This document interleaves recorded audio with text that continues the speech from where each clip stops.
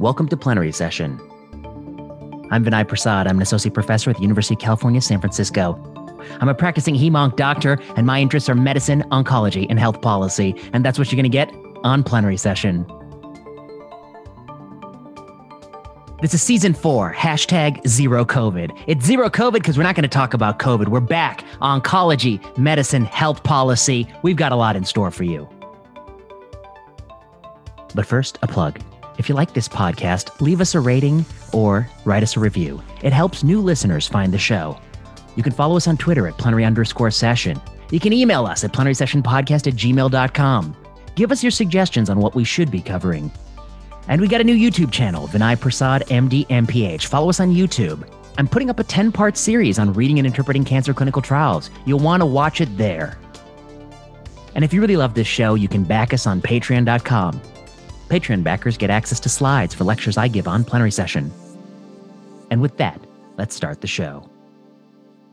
Welcome to the Reverse Plenary Session. My name's Emma Greenstreet. I'm a second-year medical student at UCSF, and I'll be your host today. And today I'm joined with my guest and typical host of the Plenary Session, Vinay Prasad. Thank you so much for having me. Today we have some questions from a medical student, and these questions were made in collaboration with one of my UCSF classmates, Jeremy Su. So the first question I wanted to start off asking was really, how did you choose your specialty, or how did you end up picking hem-onc? Back when I trained, we had graded step 1 scores, and that all set me back. No, just kidding. That was the first error. No, so that's a good question. I guess the answer to that is it's always 2 parts for those of us who do internal medicine subspecialties. The first question is, what made you choose internal medicine? Because that's where I went initially.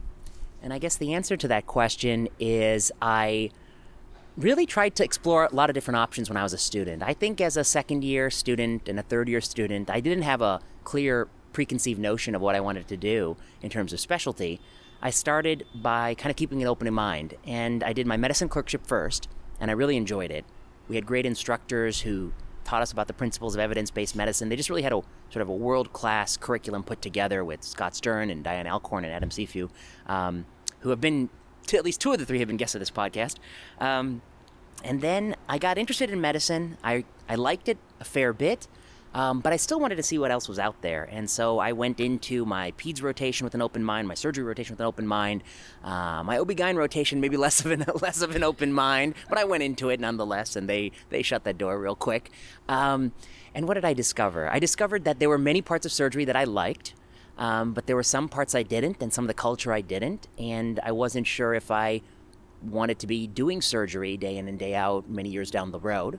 And I think if you're either all in it, and if you're not all in it, then it's best to bow out early rather than, as many of my colleagues did, kind of the hard way after doing a couple years and then maybe even dropping out. I thought about rad-onc. I did a rotation on rad-onc, and I kind of enjoyed it. And no offense to the many rad-onc listeners, I love you all, but one of the things that made it tough for me was it felt a little solitary. There was a lot of hours of the day that we were spending sort of looking through CT scans and shading in tumor volumes for radiation planning, and I found that to be kind of tedious and kind of slow. And so I was a little bit turned off. And then ultimately I felt like it left me a few options. I still was kind of undecided. I thought maybe I'd be interested in cardiology. Maybe electrophysiology. I always liked reading EKGs. I also thought maybe pulm critical care. I really enjoyed my ICU rotations as a student. And oncology was maybe on the back burner. I don't think I really thought of it. And I went into internal medicine that way. And I think the other thing that kind of relates to maybe some of what we're going to talk about is I think I was probably thinking I was going to be a private practice doctor at this time, because I had tried to do laboratory research, and I had strongly disliked it on multiple occasions, and I knew I didn't want to do it, and I don't think I really had an understanding that you could do any other type of research in the academy. And so I was leaning, and I enjoyed clinical care, so I was leaning towards private practice. So that's how I got into internal medicine. I stayed at Northwestern in the city of Chicago. I stayed in the city. And then how did I do oncology? Back when I trained, you had to apply at the end of your intern year. There wasn't a lot of time. And throughout my intern year, I did a couple months, I think, of the CCU, cardiology. I did, I think, an elective in EP. I did pulm critical care, which I really liked. And I did a couple months of hematology, oncology. And I would say that it was just a couple of attendings, people who I ended up going back and asking for letters of recommendation. And I really connected with them on Hem/Onc. And I felt like, so often is the case, part of why you're drawn to the specialty is the problems, part of why you're drawn to it is the patients, and part of why you're drawn to it is the personalities of the faculty you work with. And I happen to work with some faculty that left an impression on me. And so I think ultimately it came down to this. I had done 1 year, and I was thinking about how many more years I wanted to do. This is something that came up in a recent conversation I had. And I knew I wasn't going to do 8 years. And so the thought of EP or interventional cards or anything like that that required 3 years of cardiology and then more additional years, that was off the table. There's no way in hell I'm going to do more than 6 years. And even 5 if I could get away with it. And pulm critical care and oncology leapt to the top. And I think the final decision between the two was solely because I felt like in oncology you spend more time with patients and their families outside of the acute setting, and so you had sort of a stronger relationship for goals of care conversations, end of life stuff. Pulm critical care, I kind of felt like that was thrust upon you, and you weren't always well positioned to have people's trust, and some of that was made for more difficult conversations. And so I guess that's how I find myself in Hem/Onc. By the time I went into Hem/Onc, I think I had an inkling that I'd be interested in doing policy, but that kind of formed during my residency. No, that it sounds like it's quite a complex decision that ends up getting made, and it's really just a mix of different pieces, both in terms of thinking about the individuals as well as this thought process, and also thinking about the patients and their families as well. And so as something that I was wondering as a follow-up to that, when you're having conversations, let's say with someone who's in pulm critical care or the oncologist, and you're in the middle of choosing and also thinking about the fact that you're maybe going to ask for letters of rec, do you then go and say, okay, these are the two different thoughts I'm having, I might be interested in this, but I see the downside in this field, and have a realistic conversation with them? Or do you feel like you have to kind of try yourself as being continuously interested when you're trying to make these decisions? That's a really good question. I guess I would say there are definitely people who I talked about the choice, and then there are people within each specialty I talked about that choice, but I don't think they were the same. So for instance, if I would meet somebody in pulm critical care and ask them about what their life was like and what it would be like to do it, I don't think I fully revealed to them that I was also contemplating all these other things. Similarly for the oncology people, I don't think I fully revealed that I was thinking about other things as well. But I did have people in my life who I would turn to and say, and a lot of it is your classmates, to be honest, or people a few years ahead of you, you knew, because they were the fourth year TA when I was the first year, that kind of relationship you have with people. I asked them about what they thought about different specialties. So I think that's how I kind of handled it. I really do think, I always tell people this, like, you need to seek out as many opinions as possible on these issues, because one, it's kind of interesting to see how people think about these things. And two, every once in a while, somebody will say something you hadn't thought about or hadn't appreciated, and it'll give you food for thought. So I think that's how I separated the two. Got it. That's really helpful advice. I think that's definitely something that I'm going to take forward and think about as well, is that there's multiple people who can play different roles. And I think that really leads into the next question of thinking about mentorship. And so something I wanted to ask you is, what do you think are qualities that make a great mentor?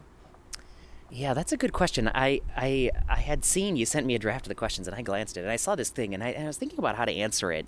And then I thought, actually, before I answered that, I was like, I should take a step back, because I feel like one of the challenges is, we talk so much about this issue. I mean, I think people talk about it and people are interested in it. But I guess I feel like the unspoken thing is like mentorship for what? And I think that the first thing is to get a good grasp on what does somebody want to accomplish in the future, and what do you want the mentor to set you up for? And I think they can be different things. I mean, if you're a pre-medical student aspiring to go to medicine, I think what you're looking for is somebody who can give you a project that's kind of doable, tractable, tangible, and has some published or presented product so that you can show people like, hey, I'm serious about this field, which is unfortunately or fortunately one of the things that they're looking for these days. The second thing is, in an era where, you're all pass-fail and you're all no grades on step one, I think ironically, although people celebrate this as a great egalitarian move, I think ironically it just shifts the competition. The competition is going to be on research in an unprecedented way. And so now many internal medicine candidates or surgical candidates, many people in medical school are going to be looking to publish a bunch of papers as a student, something which I never did, in order to get the fellowship or residency that they seek. So that might be the purpose of the encounter. Like, I'm just trying to build up my CV so I stand a chance at becoming an ENT doctor. So I think that's one thing. And then, but when I hear people talk about it in my field of hem-onc, I think so often it means people want a clear path to have a faculty career very similar to the mentor. And I guess I would say that although I've worked with lots of people, I mean, maybe over 100 or maybe even 150 trainees and published papers with, and maybe 200 work together, I don't know if many of them actually aspire to have the same path as like I have. There are a lot of people looking to have the path of a more conventional academic career, which would be in oncology, sort of a trialist or a laboratory person. Sometimes they also do a project with me just to kind of learn these methods and how to do projects, but they have other people in their lives. So I guess the first pre-mentorship question is like, well, what do you want to do? And then who are the people who can get you there? And different people will fulfill different roles, and some people might be just to do a project or learn how to do projects. Some people might be more sort of the parts of that particular job. So for instance, if you want to be a GI oncologist who runs clinical trials, you probably need a couple people in your roster who do that and know how to connect you with the appropriate people. But I'll add one more thing, which is I think like, I don't know, I feel like some of the things people aspire for is like setting the sights too low. I feel like, don't you want to do work that, and as George Sledge put on a prior episode, like that really changes the entire field or profession? And I think a lot of people don't set their sights on that, and I think that's a missed opportunity. Maybe we should set our sights a little higher too. That's really helpful. I'm just trying to reflect on it in terms of setting your sights higher. I wonder sometimes it can be difficult as a med student. You come in and you're relatively undifferentiated. But I feel like maybe the first point is what you said as well. Then maybe find someone who can help you start to differentiate. And then I just wanted to ask you, would you say then, let's say once you've decided, would you keep that same mentor? Or do you think at that point you can start to just add more people? Or would you maybe possibly kind of leave that mentor and say, okay, now I've decided what I want to do. Let me go find other people who will help me with this specific task. And you just keep kind of adding to your roster. That's a good point. Okay, so I guess first, being undifferentiated is also like it's an anxiety provoking thing, but it's also the greatest thing because it's like the world is your oyster. You have so many possibilities. And so I think to seize upon it and to really think like, well, what do you want to do? And I think to set the sights high, because healthcare is such a broken, fragmented, costly, expensive, entrenched system. There's so much room for like really disruptive change, especially now more than ever with GDP. When you're spending 22% of GDP on healthcare, 30%, 40%, the whole system's going to collapse at some point. Can't be sustained. In terms of how to like put people in your sort of, I don't know, Rolodex of people you want to chat with, I would say more than anything, like when you find somebody who's engaging and thoughtful and clever and answers your questions, like latch onto those people. There are not many of those people. There are a lot of people who give plodding and the same old answers, scripted answers, things that they heard. They bore me. And so when you find people who are really engaging, innovative, novel, you got to latch onto them, even if they're not doing exactly what you want to do, because they're always the greatest people to bounce ideas off of. And I feel lucky that I've always latched myself onto them very tightly. People who gave a great lecture in class, I have a bunch of follow-up questions for. People who, were consummate clinicians and great teachers. And I'm lucky that one, I still text to this day. Adam Sifu, he knows that he's I'm going to text him some questions about, all sorts of things from life to, did you see this? Did you read this? What do you think? You want to seize those people in your life, and there's not a lot let me put it this way. Not everyone in the academy fits that bill, but when you find such a person, seize them, add them in, and keep in touch with them. And do you ever look for people who you feel like will actively disagree with you, so almost you just know that they play devil's advocate? Oh my God, they're the best people in my life. I mean, yes, I do. And it's so important. We won't talk about it, but before this, you were telling me some things about something that I'm working on that you thought I could address or do better, okay? That's a devil advocate position. Thank God you told me that, because it's going to make my thing stronger. And I definitely do think that's super important. You want people telling you why you shouldn't do radiology, why you shouldn't do pulmonary critical care. You want a few people who are kind of blunt, and they'll say that this specialty, I'm not going to name it because this podcast gets listened to by a lot of people, but they say this specialty is not that interesting. It's a dull specialty. They derive most of their income from a procedure that's based on flawed evidence. It could collapse in a second. With a couple of negative randomized trials, the whole specialty could collapse. Or people who'll say bluntly that, that they love surgery, and why they love it, and bluntly why they hate surgery and they never consider it. So I think you want to seek out these people with strong points of view, different points of view. Maybe you won't agree with everybody, but it'll push your thinking. And I'm always reminded of somebody who I disagree with a lot, probably like 100%, which is Scalia, the Supreme Court Justice. And my understanding is, and I've listened to a lot of stuff, where Scalia always, Supreme Court Justice gets to hire 4 law clerks, and these are like the star students at Harvard and Yale and Stanford, and they come and they draft the opinion pieces. And Scalia always picked the 4th person to be the counter clerk, somebody who politically was on the left, even the far left, who disagreed with him on every issue. And he picked this person because he said, look, even though you're going to be here and you're not going to like my final point of view, I need you to temper my recommendations, to give me the insight of what I'm missing, to show me my blind spots. And notoriously, there was one opinion he wrote where the counter clerk said, if it's okay with you, I'm not going to participate. I really disagree. And that included a lot of language in it that many people found jarring or unnecessarily hurtful. And that could have been something that he could have corrected. So I think, whether it's writing or thinking or choosing a career, you need those counter voices, at least to moderate your enthusiasm, even if you pursue what you're going to do anyway. Great. That's good. Always keep an eye out for people who disagree with you. And I guess don't necessarily maybe take the time to have some thought as to whether you're disagreeing with them just because you want to be reactionary, or whether you're actually like you disagree with them and that tells you a lot about yourself and what you may want to do. But let me add one more thing, because I think you're right. That's an important distinction. Why are you disagreeing with somebody? To know it. But sometimes I find people are like, oh, you're not taking some criticism seriously. But what they don't see is that some criticism is wrong. It's orthogonal to the argument. It's not germane. It's not pertinent. And I do worry sometimes, especially recently on social media, that it's very difficult for people who aren't very good at thinking about these topics to really see what's orthogonal and not. I don't know how much specifics you want here, but we wrote something about the risk-benefit balance, myocarditis in young people, and somebody wrote, well, in the UK there's increased cases in those ages. And the point that we had made in our essay was the UK is exhibiting caution because they have not vaccinated those ages, despite the fact that we have done this in the United States. And this person said, well, this essay didn't include the fact that cases are rising in those age groups as a result. And I would say, well, actually, the interpretation, I think, is the other way around, which is despite the fact that there are cases in those ages, they're still exhibiting caution, which suggests that our concerns are probably much more valid than you may think. So anyway, the whole point of this is, on Twitter, in this monosyllabic way, it's very difficult for a third party to assess who's right or who's wrong.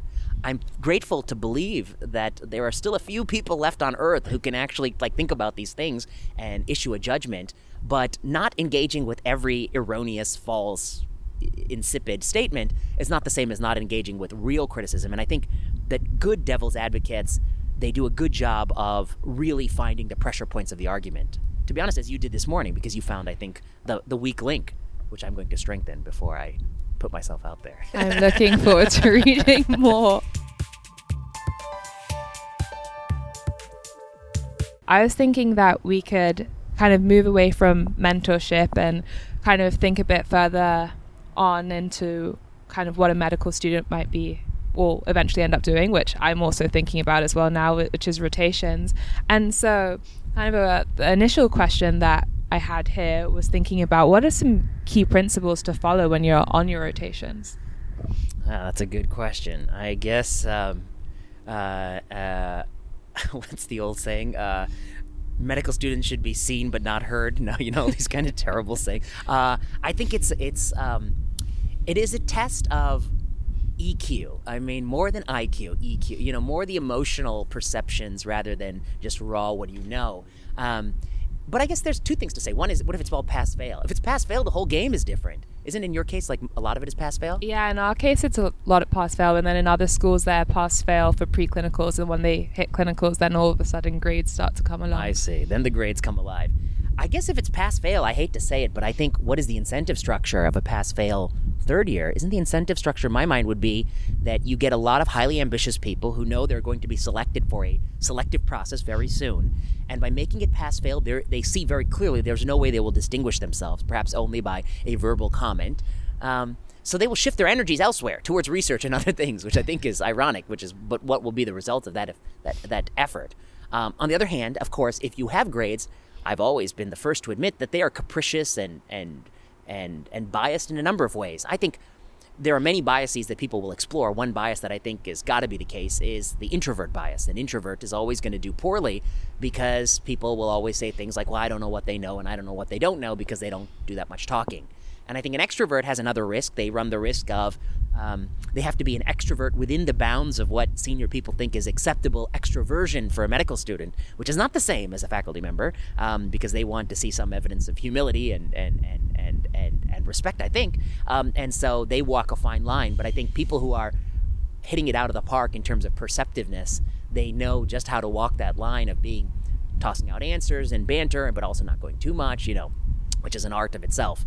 Which ironically is probably the art of of business, It's the art of rising through the ranks in business. But what I think, this is all the distraction from what I think what the student's goal should actually be, which is you have a very narrow window to actually try to learn something about real medicine. And everything you've been taught prior is not, in my opinion, real medicine. You need to learn real medicine. And real medicine is different than physiology and pathology. Because the human body, which is very complex, it breaks down often in predictable ways. And the predictable ways it breaks down are disease. And not every bit of the body has the same probability of breakdown, which is why some disease we talk about and other diseases we don't talk about. Just like cancer metastasizes to some sites, but there are other places where it typically doesn't go. Mets to cardiac muscle is a rare place, but Mets to brain is common for some, those sorts of principles. So biology is complex. What I think the student should learn is two things. If somebody presents with a complaint, from chest tightness to headache to fever, how do you evaluate that complaint and think about it and move from the complaint or concern to what you think the probable diagnoses are and how you can manage this person going forward? What are the things you should do for them? When should you sequence tests? And that's a very complex and not it's not fully definable. I mean, it can't be written into algorithmic code. It's something that still is a little art and science. You should know likelihood ratios and post-test probability and all these kind of principles of evidence-based decision-making, but also know that some of it is beyond the space that evidence-based decision-making has reached in terms of moving from concerns to diagnoses or optimal management, which is a little bit different because sometimes optimal management means you don't always make the diagnosis in the first 3 months or 6 months, but you still sequence it in a way that it is really optimal for people. Then I think the next set of things to learn is once you find ailments like, heart failure with reduced ejection fraction, to know what are the treatments for that. Why are they the treatments? Why do we believe those treatments work? And if the answer is, well, we give ACE inhibitors because they change TGF-beta signaling, that's the wrong answer. The right answer is we give them because multiple randomized controlled trials show survival benefit. So to understand the evidence for the things we do, at least common things for surgeries, for medicines. And then the next third bucket is how do you take care of people who are already well and feel well, and they come to the doctor seeking to feel better off. How do you deal with screening? How do you deal with preventive medicines? And I think it's easy to say things like cliched things like an ounce of prevention is worth a pound of cure. But the tough part is to know, well, is that true? Under what circumstances is that true? And actually, it's not always true. Sometimes an ounce of cure is worth a pound of prevention. Cures can be better than preventive things. And as one example, screening for testicle cancer is USPSTF grade D because stage 4 cancer has such a good prognosis. Finding it early just leads to unnecessary orchiectomy without countervailing benefit. So, that's part of the principles of screening. So I think the student's goal, which gets forgotten in this whole process of, day-to-day drudgery, the student's goal is actually to this is your chance to see all of medicine. When you specialize, you're only going to see a part of it. But all of medicine, and to learn how people think in different specialties, from ortho to neurosurgery to general medicine to cardiology, to learn how do you work up concerns in that field, what are the treatments, what is the evidence for. So I think it's a great opportunity. Sometimes I wish I had it back again, but I do some things that are unconventional, which is every few years I find some doctor and I sneak my way to shadow them a little bit. And so like a year or two ago, I shadowed an orthopedic surgeon doing some operations for some paper that I was working on with Audrey Tran that someday we'll publish. Oh, wow. Yeah, so I'm still very curious about these other fields. And I think that's really helpful. It's just thinking about, it's sitting there and wondering about how they think. I guess at some point you can take notes down yourself, but I feel like you could also ask who you're working with questions at time about why they made that decision, or maybe just have a roster list of questions and see what kind of piques you as you go along. Absolutely. I think you definitely want to probe people for why they made the decision they did. Although I have found recently that I think people don't have a good they don't really, I don't think, understand always why they choose what they did, and perhaps myself included. I think if you there's it would be interesting, but I think a simple regression will show you something. Here's what I think the regression is. Okay, on one axis you could say the average step 1 score.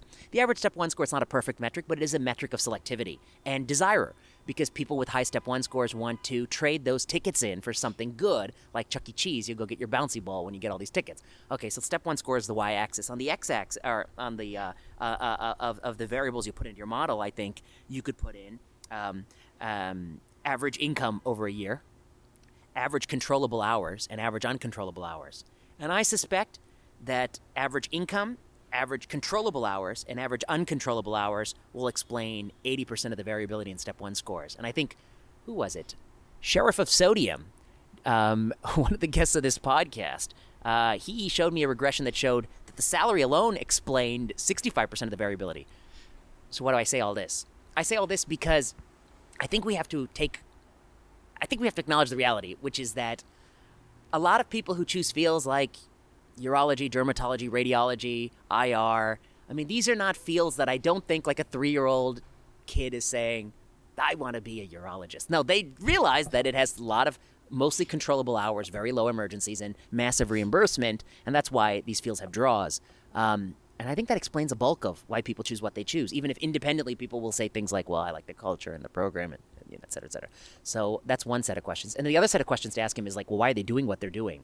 Why are you doing this type of surgery? Why not do a different surgery? And I think that's where it gets really interesting. Mm-hmm. And something that we often may ask in business is thinking about, oh, where do you think your field is going? And I was wondering if that's a question that you ask people, for instance, in radiology. Sometimes with AI, it's discussed that, okay, well, how will that change this field? Like, will you be kind of as needed if you become a radiologist or a pathologist? And is that something that you should keep in mind as a med student among rotations, or is that something that you can kind of just put in the back burner until later, and you should just choose it really based on interest in the people? And yeah, that's a great question. I think you're right to know that where a field is today and where it is in the future are not the same thing. And I think a mistake is people choose based on where the field is today. And I'll give you one example. When I was a student, 2005 to 2009, I think there was a huge interest in general radiology. And we had heard stories of the residents who go from residency, just general radiology residency, to finding private practice jobs that paid eye-popping sums, like massive sums of money. And with really good hours and great time off, like 12 weeks of vacation. It was crazy. And I think that launched a lot of ships in my class, because a lot of people, a hugely disproportionate number of people, went into radiology. And then what happened was, in the ensuing 6 or 7 years, the market really changed. And so the same people I knew who finished, they told me, like, shit, it's hard to get a job. Hard to get a job in these metropolitan areas. Where are these 12 weeks? Where is this pay that I'd heard about? It had really kind of changed. Maybe some of that is some of these consulting services like Nighthawk. I didn't follow. I haven't spent my time looking through why it changed so much. But your point, I think, is valid, which is that, if you choose a field for those reasons, for what you think the job market looks like, that's very volatile. Job markets can change. And just another great example was from like 1990 to 2003, cardiothoracic surgery and interventional cardiology, just like it flipped. Cardiothoracic surgeons were, the gods of the hospital. That they ran the show, and they commanded, I think, the largest sums of money, and they had tons of procedures. And then comes along an inflatable stent, or expandable metal stent, and it just crushes their business. And I think there are people I know who, they shied away from it as a result. But I guess it just speaks to the fact that if you chose CT surgery because you love it, I guess you're always going to love it. But don't be surprised if the market changes dramatically. I think radonc is another one. I don't know for sure, but I see people on Twitter complaining that the market used to be really good, but now they're training too many radoncs, and there's too few jobs, and they complain about that, and it gets heated. I stay out of that. Yeah, Twitter can be a difficult land to go, but I'll probably take a gander as well. I get enough trouble there, so I don't need any new issues. So. I don't need any new issues to get in trouble for. So I was thinking about moving on to questions around research, which is what you spend also a lot of your time doing. And so that's really just the first question here is, do you have any advice for picking a research project for someone who's just kind of rather undifferentiated and maybe they're going into a specialty that doesn't necessarily require research in that field. For instance, I know if you're doing orthopedics or dermatology, you might have to just do research in that field, and that's something that's known. But what about just for, someone who's starting out? Yeah, that's a great question. I guess I would say, if you're going into those fields, they do a lot of research, in part because it's so competitive. And let's not talk about the quality of the research that comes out as a result. But what would somebody who's just undifferentiated interested in keeping their options open? So I do think, whether we like it or not, in a world of pass, fail, and no step one scores, this is going to be a metric that people evaluate on. So people who are interested in whatever field, who want to keep doors open, they're going to feel compelled to do it. And as much as I wish that wasn't the case, and I wish it wasn't the case, and I can think of other ways to get around the problem, but it is the case. So I think that means one of the things you got to do is you got to work with somebody who actually knows how to get stuff done. And I always say, I don't know if I've ever said it publicly, but if the mentor hasn't published 10 papers in the last year, the mentor needs a mentor. And so you need to find a new mentor. Because, I don't know, people don't know. It's easy to, I look on Twitter and I see all these people arguing about all sorts of things. And they don't understand that, actually getting something to the final mile and publishing it is not so easy. It's tricky. It requires a lot of skill and a lot of navigation. And so I do think you need somebody who has some track record of knowing how to do that. Then the next thing is you need somebody who, you need a project that you can actually wrap your mind around. And I always think that, when I think the challenge of thinking of projects is, I have to think, this person, what is their knowledge base and what are they capable of doing? And then also I think, what is an interesting question and what will be published and what won't be scooped? So scooped means if it's too obvious, not if it's interesting. If it's interesting and novel, it won't be scooped. But if it's obvious and novel, so for instance, I will just say, well, what's an obvious question now? I guess an obvious question I think right now is, how much did COVID affect mental health? And how much did COVID-related restrictions affect mental health? And how much of our mental health decrement, which I suspect we're having a decrement, I don't know that to be true, but I suspect, is attributable to the COVID itself and the restrictions. Okay, I think right now there's probably 50 groups investigating this question. And so if we were to roll up our sleeves and try to investigate it, I suspect we will get scooped in the sense that somebody will beat us to the punch. And what that person means is they're going to publish in New England or JAMA, and then the next person's going to publish in, the Annals of Internal Medicine, and then the next person's going to publish in the BMJ, and then by the time it gets to our paper, it's going to be published in the Journal of Even My Mother Won't Read. So, so I was like, okay, so that's something I think about. So I think that from the student's point of view, you got to find somebody who gives you a project you can understand, wrap your mind around, think about. And in our little team meetings, we have Timothy, who's a hemonc and attending practically. He does different projects than Logan, who's a pre-medical student, because he has much more technical knowledge of this. So you have to find it has to fit what you can understand and be doable and tractable and be finished. But you don't go wrong if you do, and then not bullshit. I hate to say this, but I don't know. I think many years ago I read some paper and it was about, coffee or tea or cancer, and it was some just totally wrong conclusion. And it had 25 authors. And I don't know who these people are, but I said something like, this is a silly paper, or maybe I was harsher because I tend to be harsh. But it was a paper proved nothing, and I'm pretty sure it proved nothing, and it was a spurious correlation, et cetera, et cetera. And then somebody on it was mad because this person was a student, and they're I worked so hard on this paper. And I'm oh shit, I'm sorry that, this is your first paper, and, and they're I was so proud of it because it's in a good journal. And I was well, you know what, I don't know what to say, which is yes, it's good that you did a project. Yes, you learned some skills, but you contributed to pollution. It's a pollution. It's an information pollution project. And so I think you should try to find a project that's not pollution. And I think that it actually is the mentor's skill set that goes into thinking about what is pollution and not pollution. People who push for causal claims when you don't need to push for causality, they tend to pollute. There are lots of good descriptive research projects that are undone. That can be done. And so anyway, that's a lot of information. But I think those are the factors. I think that's really helpful too. And I also think just someone who's doing research as a student, that's something you're going to have to be talking about for probably the next 4 years and in residency interviews too. So you want to be able to talk about, and you want to actually have fun talking about whatever you did. And so true. Thinking more about students that you've worked with, because you've worked with quite a few medical students, I was wondering, are there any behaviors or qualities that have just stood out to you that just made a good, strong, positive impression?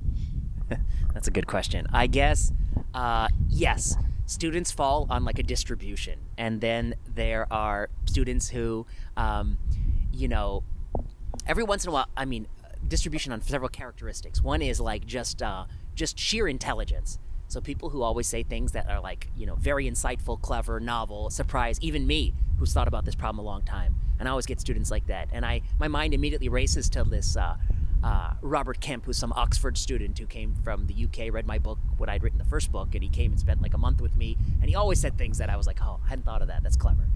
Very clever kid. Okay, so that's like one, distribution of people. And then there are people who like, their cleverness, maybe it's yet to blossom. Because I don't think everyone's clever on day one. Work ethic. There's also distribution.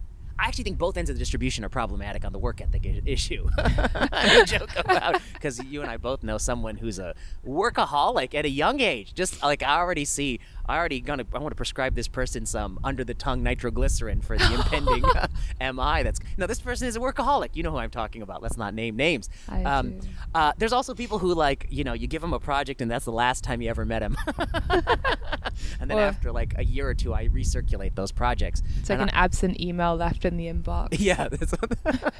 And I gave one person such a really good project, and this person is vamoosed. So you don't want to be that. I mean, I think you want to be something in between. You don't have to be a workaholic. I don't think anyone expects that. And then I think probably from the trainee's point of view, instead of getting like, for every 80% of the time you spend on the project, 20% of the time you should spend reading the literature around the project, which will give you better background, for these kinds of thoughts. No, that's really helpful. I think it's always good too, because I guess when I hear those distributions, I don't sit there and think, well, you're a person, you're completely stagnant. I mean, you can always, if you read about the literature, you can improve yourself on the distribution of the kind of questions you have. Or if it's work ethic, I mean, you can set timers and you can change, and maybe you have a baseline, but I think you can always kind of sit there and think about what metric you want to do better on. I think so too. And I think in terms of like, probably there are some people, probably the extrovert spectrum is another metric. And I think that some people are introverts, so they don't tell me what they think. But, I love to hear when people think, especially when they disagree or I'll give one example. There was a meeting, I don't know, maybe like 4 months ago or 3 months ago, where Jenny, somebody who works with me a lot, she, I could just tell from the look on her face that she was displeased by what we were talking about. And then she went in, and then I was like, you look like you disagree. What do you think? And then she went into like 10 minutes of like why she is not convinced by what we were saying. And I think, some of it was that we had done a poor job of like actually trying to explain what we were doing. So now I saw the holes. So I was like, oh shoot, we can clarify all these things. But some of it she was right. And she was right, and it made good points. And, some of it you had to live with, and some of it you had to address, and some we had to make a new graphic. Oh, now I remember the paper specifically. That paper is still under review. It's super important, I think. It's like, that's why the Scalia had that counter clerk. Although Jenny's not a counter clerk usually. But I also think what's helpful, and maybe it's something to demonstrate to mentors that you naturally do, is you asked her, you said you looked displeased, or you kind of ask people to give a contrary opinion if they have one, and open the floor. And I think some people, they just don't, maybe they do have one, but their mentor hasn't necessarily given them the space to do that. Yeah, I guess, I don't know. When people spend a lot of time with me, they start volunteering more and more. But you know who always looks contrary? And I hope he's listening. I know he is. Mark. Mark from Imperial College London. He comes to our meetings. Mark Lithgow. Terrific guy. Terrific oncologist. And I love the stuff that we're working on. But he's given some good pushback recently. Actually, quite good. And always, but usually 50% of the time when I claim he's looking unpleasant, it's not related to what I was saying. I was going to say that I can say that maybe it's just the British resting face, and I can claim it because of my parents. That's right. Yes, you're from there. Yeah. So I guess the question around here is, let's say you were going to evaluate a med student's CV, which, as we all know, that's kind of what you do in medical schools. You do things, some of what you're interested in, some of it goes in your CV, and let's say you're looking at their research, and how would you weigh those different components of first authorship, or just a lot of publications, or the type of research they do, the journal quality? Do you take that into account? That's a great question. So I will separate myself from people who will be doing this work, because I know how those people think, and I know what I think. Here's what I think. I think the fairest way to do it is modified lottery. By that I mean, I think people are very poor at picking apart who's the best versus 20th best, and most people are excellent, actually. And if you go through the evaluation process, and maybe there's like 10% of things people would like just truly red flags or some other something that's very troublesome, okay, those people, you boot them out. And then the rest of the people I would just put in a lottery, and I would just randomly pick. And I and I don't think anyone is happy with my stance on modified lottery. I would do this for like many walks of life, from how do you choose medical students, how do you choose residents, how do you choose fellows, how do you give out NIH grants. I would do modified lottery for all these things. Or I would do something even better, which is I would randomize programs to modified lottery or their whatever BS way, whatever way they've always done, and see if you can have any metric that shows me that they're picking people better, such as future outcomes or whatever, or even satisfaction among nurses or faculty or other things like that. Okay, that's what I would do. So, but I'm an oddball. But what do people want? I think people do think about these things. People are people. And as much as I hear on Twitter that someday you'll be promoted to full professor by a series of good tutorials, I don't believe that will ever happen. I don't believe that's going to happen until a lot of people are dead, including myself. So it'll be in the future when society changes. What do the people who make these decisions do? And I'll be honest, I try to steer clear of these decisions because I've already explained my views, which I think it's kind of obsessing about minutia that don't really matter, and they're not really good predictors. And we've published some papers on this many years ago. Okay, anyway. So what do they look at? I think they do look at pedigree, for better or worse, which is the universities people trained at and the medical schools people trained at. I think you'll do well. They do look at Step 1 scores historically, and some programs, my understanding is they do set hard cutoffs. They weren't very stringent, but I think for a while Brigham had like 235 for internal medicine. Somebody can correct me if I'm wrong if you're listening. But maybe there were some cutoffs that were used for like USMLE, below which they thought people just generally don't do well in this program. I think these days there's a move to holistic review of applications. But, so many parts of the application can be controlled if you know a lot of people in medicine. Like, you can write a really good medical essay if you give it to like 7 professors to read because they know what professors like to hear. Research, I think people are snobs about. And what are they snobs about? They care about authorship, first author versus middle author. They care about the journal it appears in, and they care about, I think, if they view it as a commentary or a review article versus a real substantive original contribution. I think they care about all these things.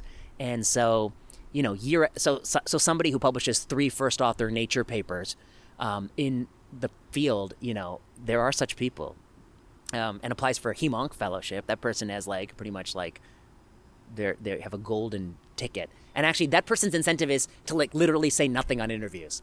Literally be the most because their incentives are different. They can only go down if they say anything kind of interesting or provocative.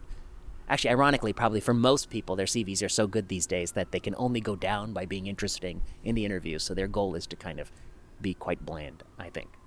Which is also why I think the interview is not that useful. But yeah. Yeah, I always think that interviews, you're just trying to leave a positive impression. And it's probably less about what you say because honestly, in a lot of conversations, I can't really remember every piece of it as well. Yeah, I can't. I forget a lot of it. You just left the impression, yeah. But no, that was helpful. So I guess I'll leave you with the final word for a medical student. But this has been really helpful. Well, thanks for doing it. I'm glad we talked about putting this together. Maybe people will find it of interest. I should go get other people's opinions. I should go sit down with our program director and see what they have to say. Don't you think that would be a good use of my time for this podcast? I did it a couple years ago with Jeremy Setnar, who is the OHSU HemOnc Fellowship Program Director. It'd be interesting to talk to maybe fellowship program directors or internal medicine program directors to see what they think. But I guess I would say, to come back to the first point, which is like, what do you want to do? Why would somebody want to work at a university and just publish boring papers or few papers or boring it's an honest question. I look around and I really wonder, why are you trying so hard to stay and get promoted over a course of like many, many years for, frankly, wages that are far lower than what you can earn? So that's one thing that we have to be honest about. Like, you're taking a pay cut to be working at a university. And every year that goes on, the pay cut gets bigger, ironically, because the gap is larger, grows with time. The gap is bigger for somebody who's a full professor than it is for an assistant professor.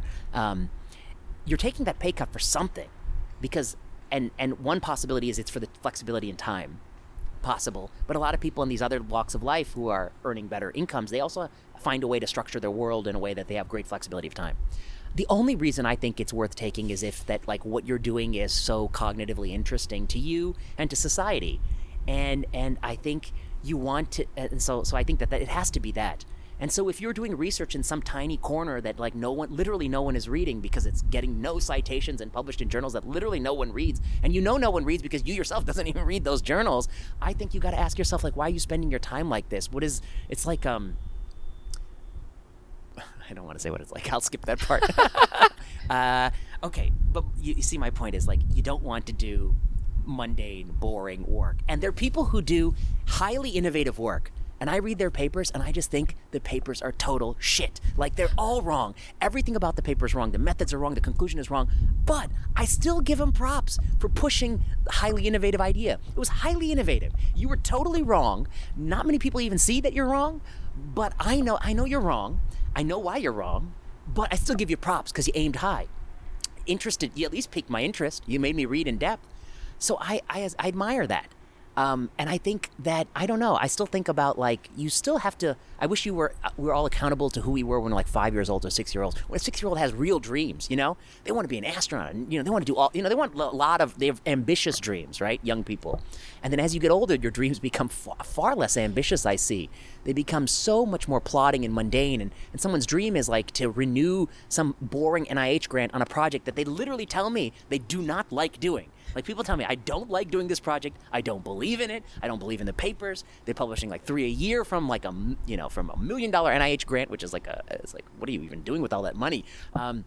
So I guess my thing is like the takeaway is like, you need to decide early on. Are you about, maximally taking care of patients as good as possible? In which case, there's a strong case to be made that like the private practice world, they're doing a lot more than we're doing in academics. Are you about like leveraging technologies and you want to be in venture capital or in industry or do some hybrid job? That's another pursuit. Or do you want to be in the academy? And if you want to be in the academy, I think you really have to pick something that you think is truly transformative and find a way to do it that's super clever and original. And I think you also want to be, I don't know, I find myself like, I tried to go zero COVID for hashtag, this is season 4, hashtag zero COVID. We haven't talked about it. Good. But yet I still find myself writing some op-eds that are related to COVID. Why? Because I feel like, I don't know, when I read something that I think is just totally off base, as somebody in the academy who thinks about these kinds of things, I have some obligation to like comment on these topics, topical public interest topics. But I talk to many of my colleagues and they say it's only a professional liability to talk about, should we give EUA for 12 to 15? And I was like, if you view it as a professional liability, what are you saving the professional capital for? What is going to be the issue that you actually say you want to expend your professional capital? Or you're just going to go your whole career and then die and then that's it, and that to me is depressing. And so I guess I would say that if anything, I worry that my actions have not had as much of an impact as even I would like. And if it continues to be the case, I will find something I think more fruitful to do. But I think that we should all try to aim higher, not lower. Thank you. Thank you for being part of the Reverse Plenary Session podcast. But those are really inspiring words. And yeah, I really like it. Aim higher. And thank you so much, Emma. Thanks for listening to Plenary Session. Plenary Session was produced by Kiana Klossner. Music by Ian Straley and Audrey Tran. Plenary Session is not medical advice. The views and opinions expressed on Plenary Session are those of whoever said it.